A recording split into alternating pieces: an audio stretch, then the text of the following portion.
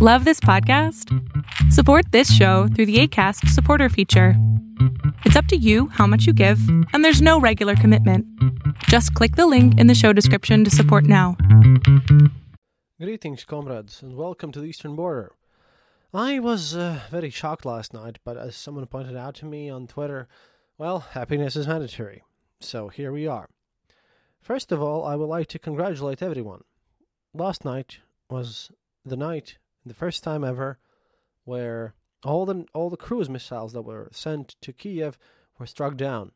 Last night was the one in many nights where actually no airstrikes happened. Those people survived, and those people still stand. We should be happy about that. Also, well, the rest of the front is mostly calcified. Igor Girkin is complaining about the lack of fast defeats and whatever, but hey, I believe that both of the armies are now recouping and focusing on gathering their strengths and trying to, kind of regroup their forces. So this again gives us some more time to talk about some other stuff, because if something crazy will happen at the front, then I'll tell you. One thing though, which is important. I read on the Latvian media and on the Irish Times that United Nations has apparently banned the uses of the war and invasion when referring to this conflict. That is a lie. That is disinformation. And the Daily Mail reported this as well. Just saying. The Irish Times, I think it was Jauns.lv, and the Daily Mail. These people do not fact-check their news. This is disinformation and blatant lies with proof. So, just saying. If you are subscribed to any of these newspapers, please let them know that, I fact-checked, and they still use the term war and everything. The only thing that has changed is the fact that they kind of want to make it more clear and obvious to people. Yeah, they're on the Ukrainian side. So, just so you wouldn't randomly think that the United Nations has done the most dumbest decision ever. This is their way of dividing us. This is their way of trying to make us all feel bad and divide it again. And I know, I feel probably to you, if you watch the series The Colony, yeah, I feel to you like the random broadcaster over there. But these things have to be taught. Also, a little bit of accounting before we get to this, because thank you, patrons, and thank you, supporters. I did a bit of a splurging. I spent about 150 euros on BattleTech stuff, which is my hobby. I like little mechs, because we can't get this stuff in Latvia, and I had refunded this. So in total, I spent about 50 euros of your money on buying me some hobby things. I hope you won't mind, because, well, I've spent so far about 2,500 euros on this trip, both helping refugees, getting my hotels, getting everything ready. So, yeah, that money on BattleTech, I hope it doesn't hurt anyone. It's been quite expensive, and thank you for your support. I figured out that thing that they don't tell me is that I have a button of, if you listen to this on Acast, which is called supportacast.com, and I just today read all the letters there, and apparently people have supported the show there as well, which is amazing, and yeah, thank you guys. And they send me that stuff once per month, and wow, I had forgotten about this option even. The same as I had forgotten about YouTube, because apparently we are also on YouTube. We don't care about YouTube at all, because every episode we make out is demonetized, because we call things, as they are. We call wars, war, deaths, and, well, we speak about killing people and people being maimed and all that stuff that is not polite in today's society on YouTube. YouTube is a family-friendly place, except when little kids die, of course. But, enough about that. That's my accounting. And that's all because of you. I just felt like today being the one day of the war when I literally followed today's news throughout all the day, and I couldn't find anything more important. I think that Ukrainians are regrouping, Russians are regrouping, and we will see major movements in the following days, and I will, of course, be covering them. Why? Because someone has to. Also, when this is over, I will be turning all of this into a book. Why? Not because I want to, but because I feel like there needs to be a complete chronicle of all of this. But what happened here was that a media site in Latvia got an anti-war demonstrators, Konstantins, apparently Konstantins, might as well be someone else's, letter from Moscow, where he literally explained how the Moscow police worked in the Manezhnaya Ploshchad and Manezh field.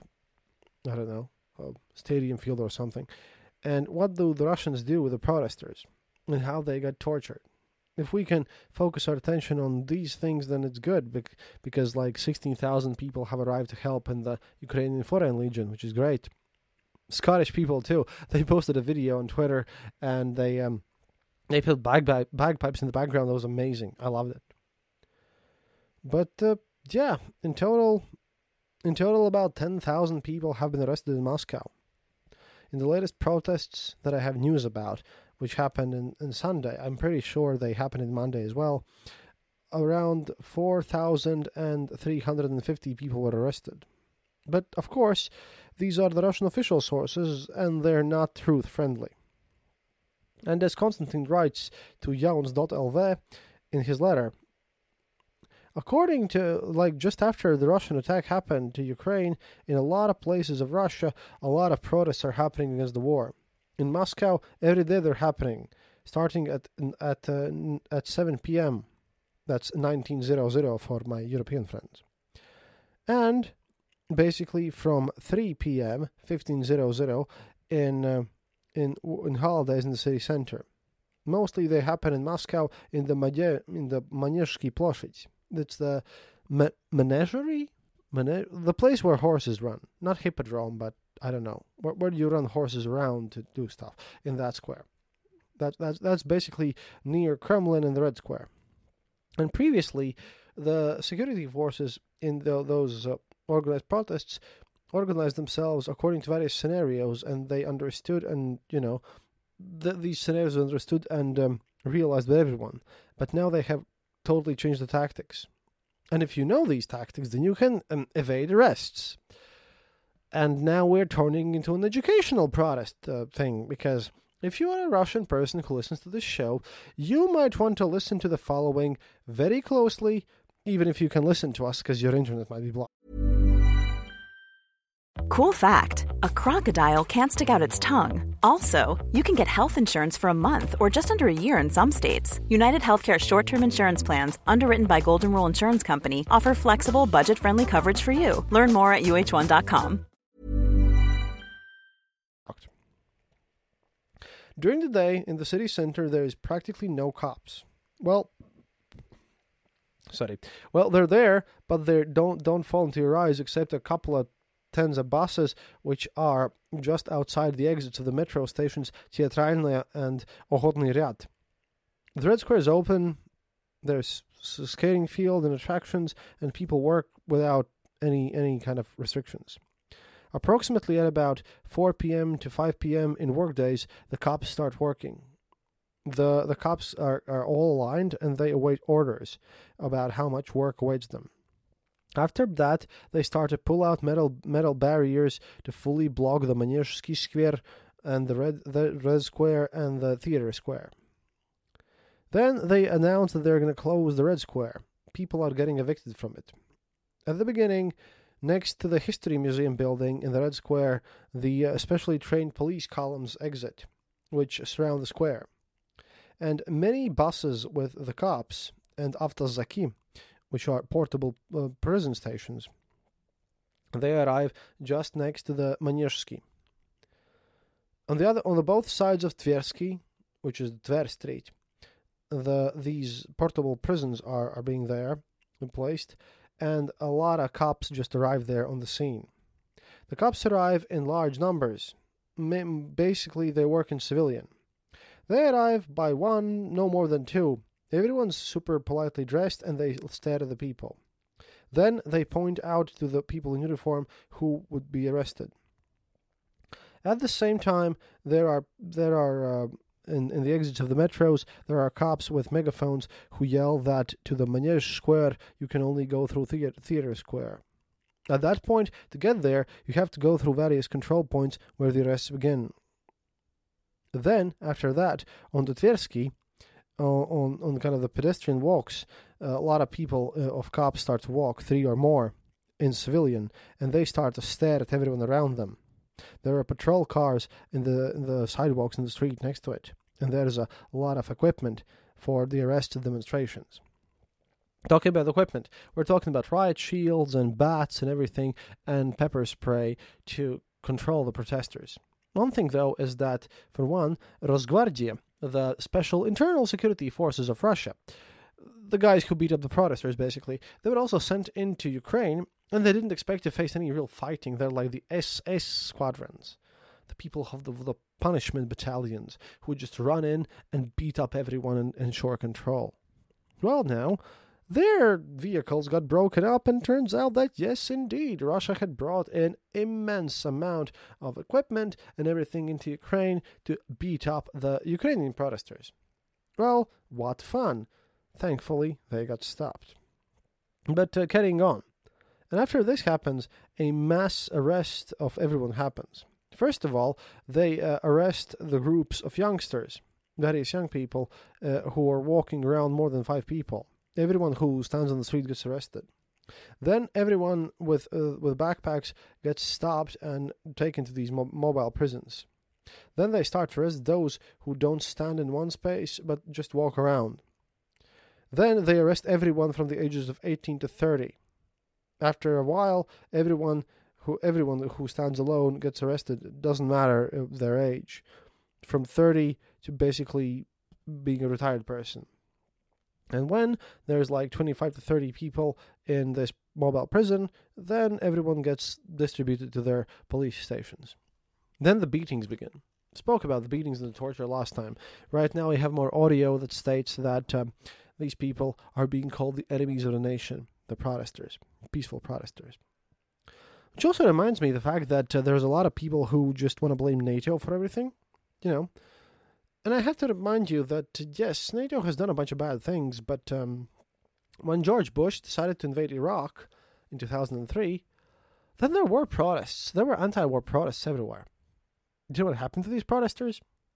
Nothing. They were there. They weren't beaten up. They weren't taken to mobile prisons. Their heads weren't smashed in. Their legs weren't broken.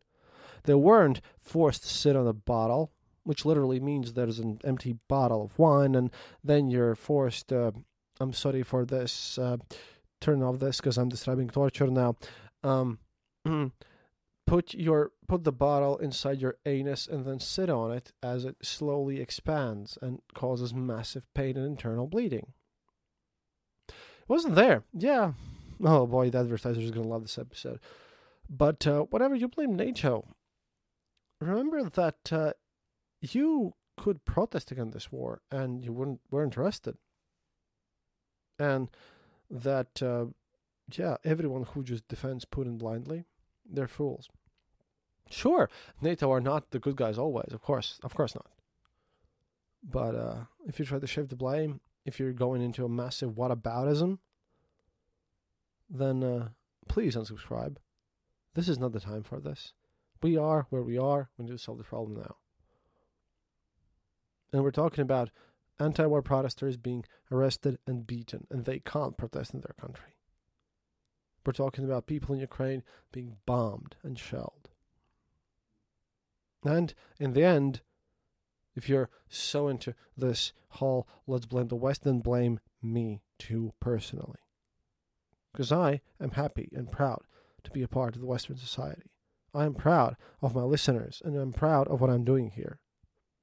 And if you think that Latvia does not deserve to exist, then I don't want to see you on my Twitter feed. I don't want to see you listening to this podcast. This show's not for you. This show is for people with conscience and common sense. До свидания, товарищи. And remember, happiness is mandatory. And once again, please, if you can, support the show. We are on PayPal, or just click the donate button on our webpage and or apparently somewhere on Acast. Or become our patron at patreon.com, the Eastern Border. I'm tired of saying this. Yeah, working hard. Let's hope everything in the world turns out for the better.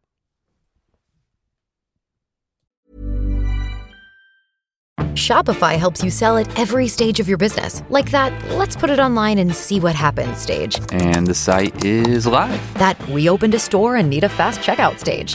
Thanks. You're all set. That count it up and ship it around the globe stage. This one's going to Thailand. And that, wait, did we just hit 1 million orders stage? Whatever your stage, businesses that grow with Shopify. Sign up for your $1 a month trial at shopify.com/listen.